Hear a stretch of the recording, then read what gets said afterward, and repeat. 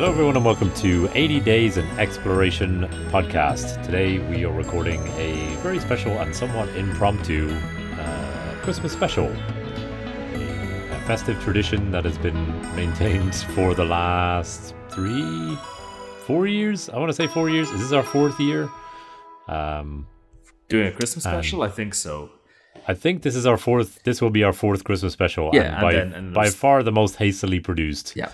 Mark at the moment is under a bed recording. We didn't expect to have him. Yep. So you just moved moved for joining Canada, us. what, 3 or 4 weeks ago?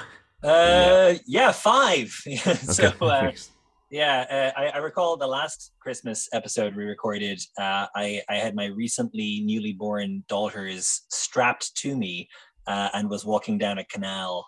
So Yes. life organization has actually gotten better, maybe for this one, but not Arguably, yes. Yeah. But your microphone is still in a Still truck in container transit. in Montreal. Yeah. cool. Yeah. Yeah. Yes. And you're currently in the middle of a blizzard, which is very appropriate for Yeah, it's proper Canadian. We just did sledding. So yeah. Excellent. Merry Christmas. Yeah. And I am packing up. This will be the last time you hear me in Galway. I'm packing up to move to Dublin in the new year. So I'm also undergoing a chaotic life change, but all for the better. Yep. Yeah. So our geographical circle is getting smaller and larger at the same time. Yeah. Yeah, brilliant. Excellent stuff. So the aim of today's episode, we're going to talk about the North Pole, a little bit of the history of the North Pole, I guess, and also its connection to, The festive season? I suppose, the festive season is the words I was looking for. Thank you, Joe. So I think, Joe, you've done some of the sort of heavy lifting on that end of things. All of the So we reading might, and writing, for example. Yeah. most of the reading and writing, yes. So we might ask you to kick us off, and maybe myself and Mark will jump in. Yeah, well, I was re-listening to our Lapland episode from a couple of years ago, from season 2, I think, which I have to say aged quite well. I think it's a nice episode. We kind of talked about the importance of Lapland to Christmas traditions, but there's kind of a competing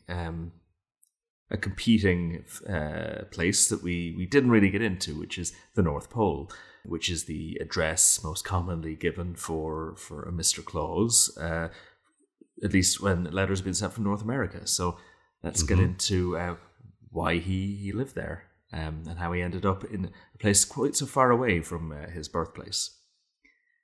So obviously Santa's always been associated with as far as I can tell, with the edge of things and sort of the mysterious places in the world. So The unknown. The unknown, exactly. So he was Yep. he was originally born in Myra. St. Nicholas was born in Myra in modern day Turkey. He was a bishop. He was a gift giving, child loving saint, and so he kind of became this figure who would continue to do that job over a longer time period. And in Central Europe, he typically was thought to live in the forest, and he would come in with a donkey or a horse out of the mysterious steep forests around this time of year to give gifts. Chiefly celebrated on St. Nicholas's Day in early December. And in the Middle Ages, Christmas tended to be a little bit more raucous, shall we say? A lot more, bring me a figgy pudding or I'll show you I will get angry. The I'll make you angry end regret of it. dead fig. Yeah. So I a lot will more love drunkenness, this a lot thing more there. sort of, threatening rich people who don't give out sweets. Quite Which, right. is an angle. And coming into the Victorian era, the focus shifted much more towards the family and towards children, which is St. Nicholas's wheelhouse. So his role in Christmas celebrations really came to the fore. So in the 1800s, climate conditions probably influenced Santa's choice of home, moving northwards over that period. So I don't know if you guys have ever heard of the mini ice age. Yeah, Ice Does Age, that ring yeah, a for bell? sure.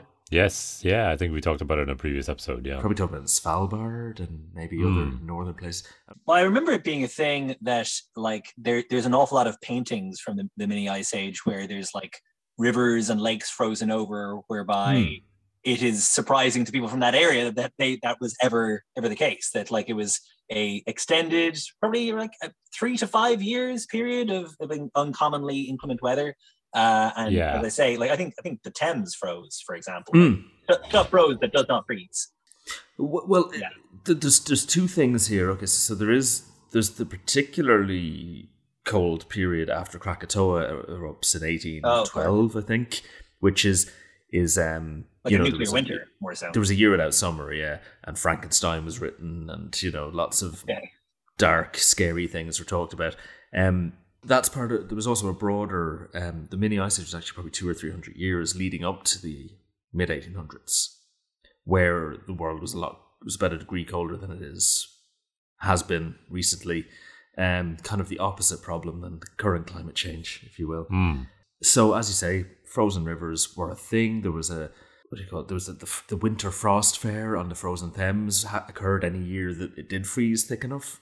Sorry, Joe. What was that river you just cited there? What was the name of that river? The Thames? Incorrect. Really? 10 years of living in the UK has taught me it is the Thames. Irritatingly pronounced without the H, even though yes. All right, I take the note. But then why do my English one win? people This is my Christmas present for me. Then why do English people criticize us for not pronouncing our THs? Because you're filthy. British English pronunciation is all over the place. It is. Well, comes to place names. Okay. So this plays into the fact that in the 1800s, climate conditions meant that snow was the done thing at Christmas time. In the depths of winter, coming up to the solstice, it was snowing in England at least. And in the English-speaking world, so North America, New York, these kind of cultural hubs. And Christmas imagery was kind of being crystallized at this time through postcards and through famous stories. So, importantly, Charles Dickens grew up at this time. So his first 8 childhood Christmases were snowy Christmases. Okay. That's on record. So his image of Christmas, and he apparently had a photographic memory, so he really would have captured all of these to build into a storytelling. Okay. Was this frost fair, this frozen, snowy scene. And then he became one of the most successful authors of the era. Yep. And in the Pickwick Papers, and importantly in A Christmas Carol, he writes these snowy, wintry, chilly scenes that become what Christmas looks like as it's becoming more popular as to celebrate as a family holiday, as a domestic holiday. And assumedly, I mean, the reason there was like one of the main characters is a rat is because there were so many rats in Victorian London at the time. Very, very confusing that he made a rat main character back. I don't know if that's the Charles Dickens version necessarily. You're Gone the Great also was clearly a main actor at the time. Yeah. On the Frost Fair, apparently the last one was 1814, and an elephant was brought onto the ice. So that's how thick the ice was. On a river that nowadays it's how wide is the Thames? It's like 500 meters, 600, like. It's pretty bloody wide, but I think pretty famously from kind of the time of Shakespeare, the Thames used to be an awful lot wider because London Bridge was like supposedly falling down. Well, so falling down, but because it was a mile wide, people built their houses on it. Whereas the modern Thames is a lot more narrow, and I think is a more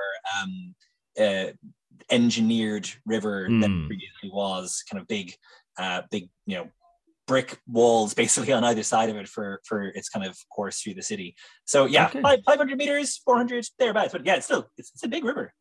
Big river. So this kind of what crystallizes the White Christmas in the childhood memories of many people of the Victorian era. In the popular imagination. And Father Christmas in a British setting is very much always in a wintry scene. So Santa Claus and snow are inextricably linked from this point on. So that's got to be, he's got to live somewhere snowy in order to, justify I mean, he wears all that fur, exactly. Joe. I mean, exactly. Of course. So you're trying to figure out where does he live? Things are pointing north. Other winter traditions kind of made their way into, like, apparently Christmas got big in the Victorian era in a way it hadn't been. So, like, even Christmas trees, Prince Albert and Queen Victoria kind of popularized the Christmas tree, bringing that idea from Germany. From Germany, yes. The Tannenbaum, because Prince Albert was German. I think. Yep. Yeah. These are German. Prince Albert was German, yeah, correct. Okay, so that's happening in the British sphere of influence. I'm sure Irish children were picking up on some of these ideas as well in terms of their Christmas traditions. I don't know, but acting out some of these things with root vegetables. I was just thinking. Turnip, a star in it. Yeah. On the other side of the pond, particularly in New York, more Dutch traditions about Sinterklaas were being incorporated into how Christmas is celebrated in Black Peter. Let's leave that out. It's just not bring that up. Were being incorporated how Christmas was being celebrated in New York and as a result in the rest of North America. Like the first written mention of Santa Claus on the far side of the Atlantic seems to be in Washington Irving's book about the Knickerbockers, the sort of the Dutch elite. It was a kind of a satirical book about them, but he mentions that Santa Claus is a big part of how they mark Christmas. Then in 1823, another important output of the New York literary world was an anonymously published poem called A Visit from St. Nicholas, which told us a lot more about St. Nicholas's get-up and habits in the Victorian era. It's better known as The Night Before Christmas. When was that published, did you say, Joe? 1823.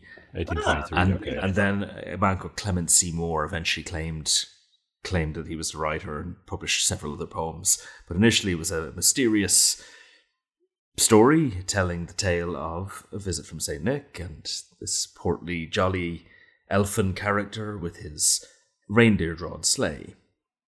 And it is believed this is a more widely held idea about Santa Claus, was that the reindeer were pulling the sleigh, but I think this is one of the first times it was written down. But I don't think he plucked it out of his own imagination.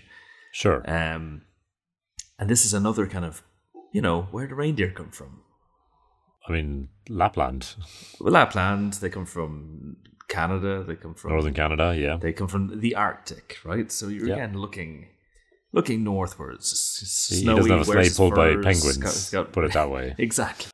A pop quiz for you guys. Can you name all the reindeer? Dasher, Dancer, Prancer, Vixen, Comet, Cupid, Donner, Blitzen. Very good. The trick is, the trick to learning it is watching Jingle All the Way, where you can say it in your head in a Schwarzenegger accent. That's the way to learn it. Donner, Blitzen. And so these are the ingredients swirling around. We've got snowy, furry, reindeer-heavy industrial setup for Santa Claus. Mm-hmm. And we enter into a period of history in the 1840s and 1850s where a new frontier and adventure is opening up, which is the voyage into the unknown of polar exploration. So humans in general are looking north and saying, what is there? This inaccessible wilderness. You had this, after the end of the Napoleonic Wars, 1815, I think? Sure, yeah. You had basically a gigantic British Navy with nothing to conquer and no one to fight.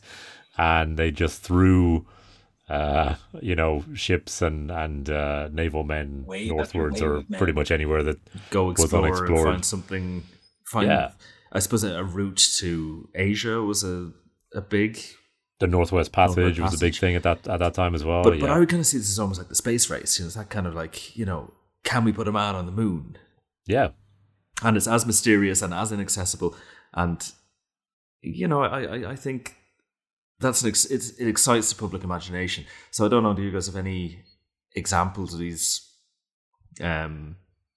polar adventures to tell me about? Yeah, well, there was a lot of different expeditions around this time. Probably the most famous one being the John Franklin Erebus and Terror expedition, which was finding or was aiming to find the Northwest Passage, which vanished. It was a crew of 133 sailed those two ships into the middle of the Arctic, basically, and then disappeared without a trace. And that captured the public imagination people are following that story. They're looking for updates. Yeah, and there was a lot of others went after them. Yeah, no, there was a lot of Arctic glory, I suppose, that was won by people who kind of followed them and made it their mission to sort of try and find traces of this expedition, and kind of ended up making a name for themselves subsequently. So yeah, there's all kinds of various different expeditions, and America as well at this point in history was trying to make a name for itself as well.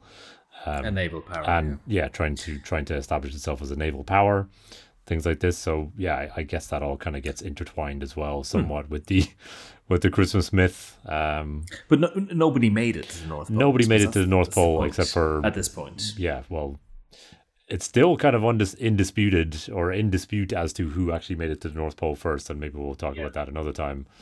But that's. But so I think what we're getting here is it's an excitable, unknowable place. You're reading about it in the newspapers. You're kind of seeing engravings of these expeditions.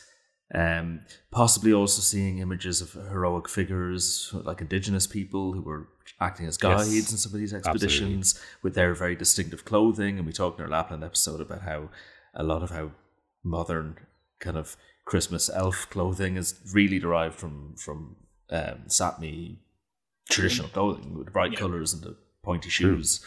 And of course the reindeer that those people had close affinity to is all kind of playing into this leading up to an 1866 issue of Harper's Weekly, which was a popular magazine, where the political cartoonist Thomas Nast had gotten in the habit of drawing Christmas cartoons every year, and he's the first to spill the beans in Santa's new address, depicting him as a merry old kind of elfin character, much like in A Visit from St. Nicholas, living at a place called Santa Clausville, NP. Okay. Which is the North Pole. And in a poem he illustrated a few years later, he describes Santa Claus as living near the North Pole in the ice and the snow, to quote. So this is all feeding on this, sense that Santa Claus, where could he live? It must be somewhere where it snows all year round, where there's reindeer, sleds are available. But it's inaccessible, and because no one sees him from year to year. Yeah, exactly. Yeah. So it must be somewhere we can't get to.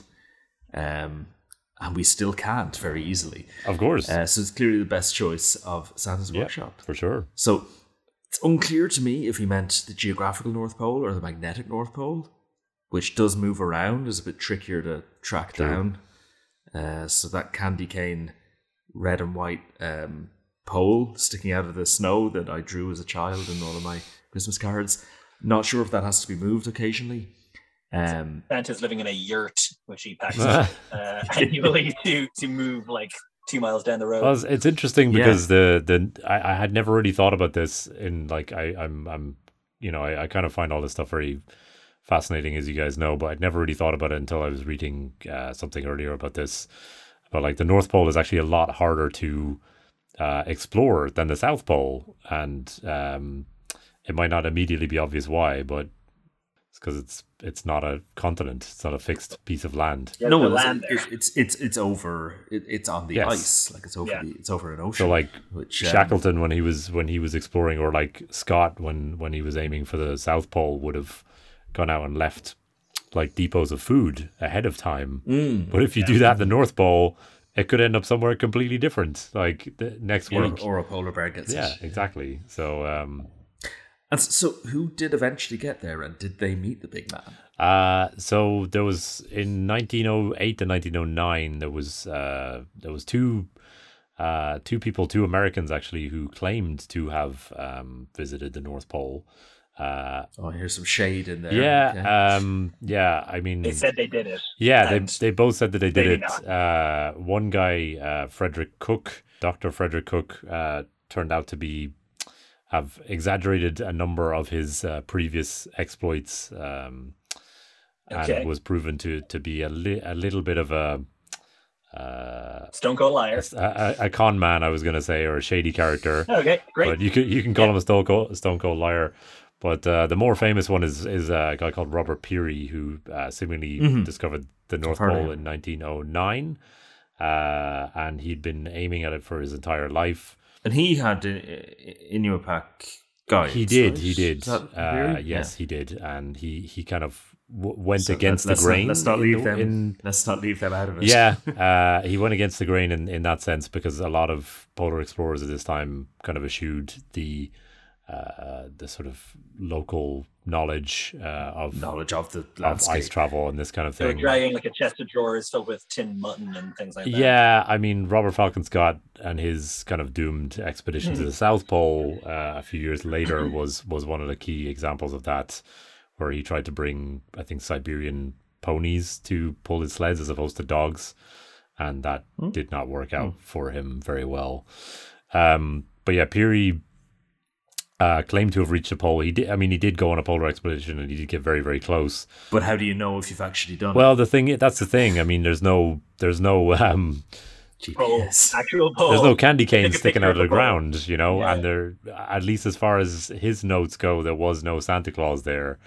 Right. So yeah, his So he clearly is alive. yeah, well, his He either didn't get there or exactly. Elves are very good at packing up and being difficult to find as well, though. So I don't Yeah. know. I'm not sure even if you found the right place, you would necessarily. Yeah, well, the only way that you can actually, or at least the only way that you could at the time, kind of really determine that you were at the pole is that the sun would move around you in almost a perfect circle, and you would use a sextant okay. to measure the height of the sun, and it would Right. not dip in the sky; it would just move around at the same level. Right. Usually they would spend a couple of days at a certain point, believing it to be the pole, Oh. and then. And that, of course, meant they had to go in summer, which Yeah. would be the worst time to find. Exactly. Yeah. You would usually have to go early spring, I guess, and try Yeah. to leave because I believe the polar pack breaks up in That is, early summer, so you'd have to get it. Santa's hitting the Mediterranean club scene during the Yeah. summer. It's, Ayia Napa, Magaluf. And Build out of Myra's, his head. Myra's a really nice spot these Yeah. days, you know?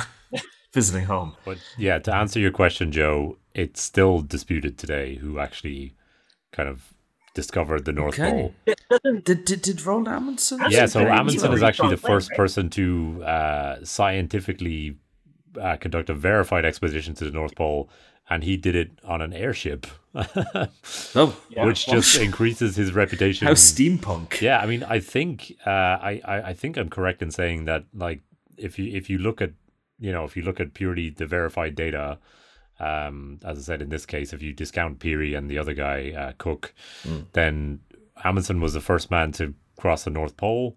He was also obviously the guy that discovered the South Pole, and I think he was the first person to do the Northwest Passage as well.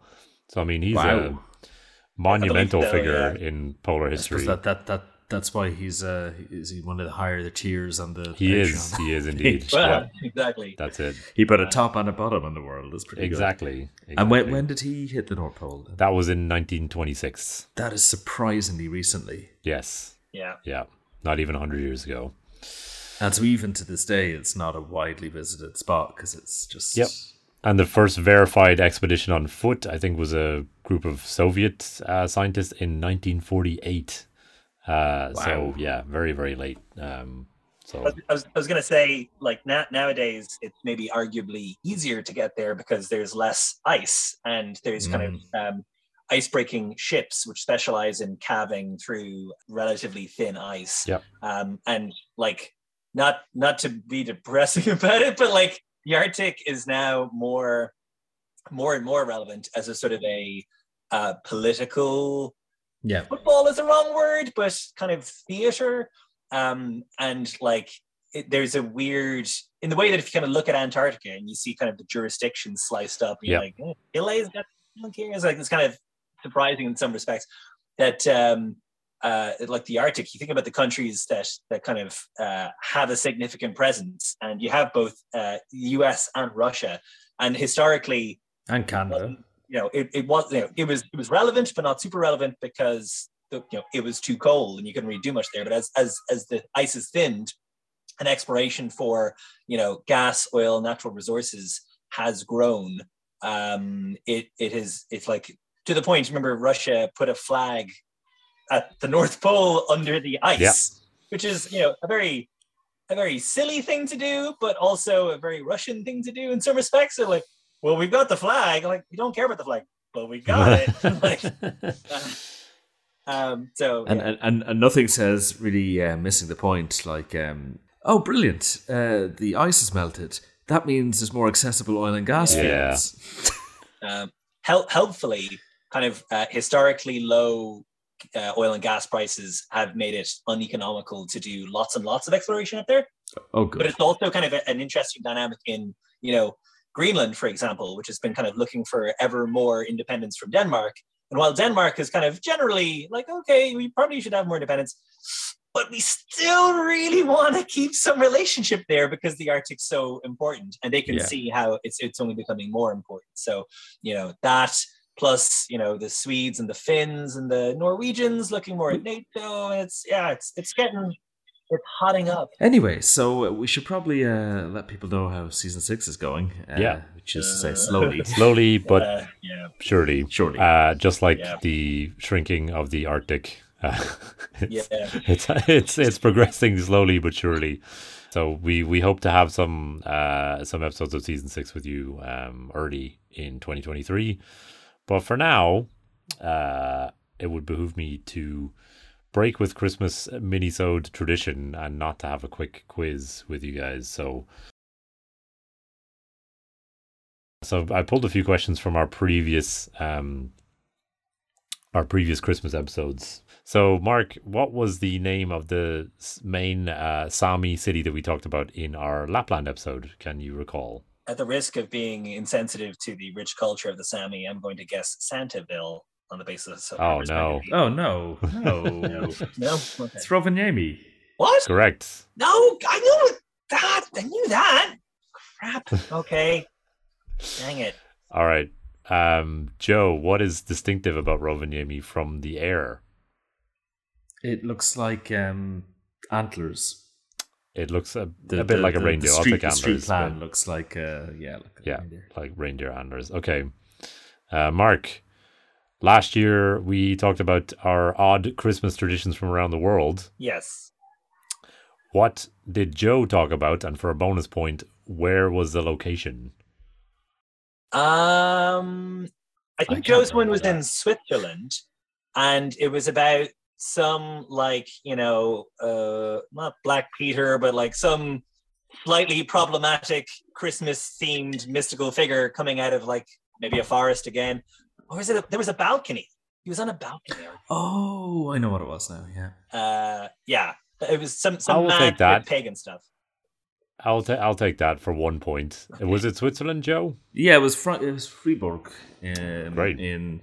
Yes, St. Nicholas is their patron saint, so they have a big party where he comes to visit in early December sometime. Okay. Yeah. Joe, same question to you. What did I talk about last year? Christmas trees in Canada, Nova Scotia. Something about Christmas trees in Nova Scotia. That is I think. Completely incorrect. Can I sneak the point? If you like. I recall it was about this place. It might have actually been Norway from memory, but where they kept erecting a Christmas tree, and the competition was to try to burn it down or smash it up or generally bust up Christmas. It was the Christmas goat. Goat, the Julebok. Yes, the Julebok that was burned down in Gavle, I think, in Sweden. Yeah, that's it. Yes. Which I actually haven't checked on for this year. I'm not really sure how it's doing this year. I'm going to do it right now in real time. Okay. Magic of editing. Hold on. Yes, I'm looking at the live stream of the Gavle goat right now, and it appears to be intact. Hey, Christmas is saved. Excellent. Someone get the goat. Okay, last question. Mark, we talked about in a previous episode the invasion of Hong Kong on Christmas Day. Oh, God. One of our cheeriest Christmas episodes. Don't track that one. What else also happened on that day? We talked about another quite famous episode in world history that happened. On the exact same day?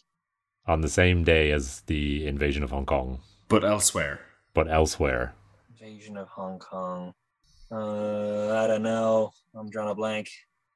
It was Joe. Do you know? I've got nothing. I mean, my grandmother had a Christmas dinner. Okay. It was Pearl Harbor. Happened on the same right. day. Okay. Fair enough. Yeah. What a great day for port cities. Yeah, getting swallowed up. Last one to you, Joe. I haven't in any way kept track of the score.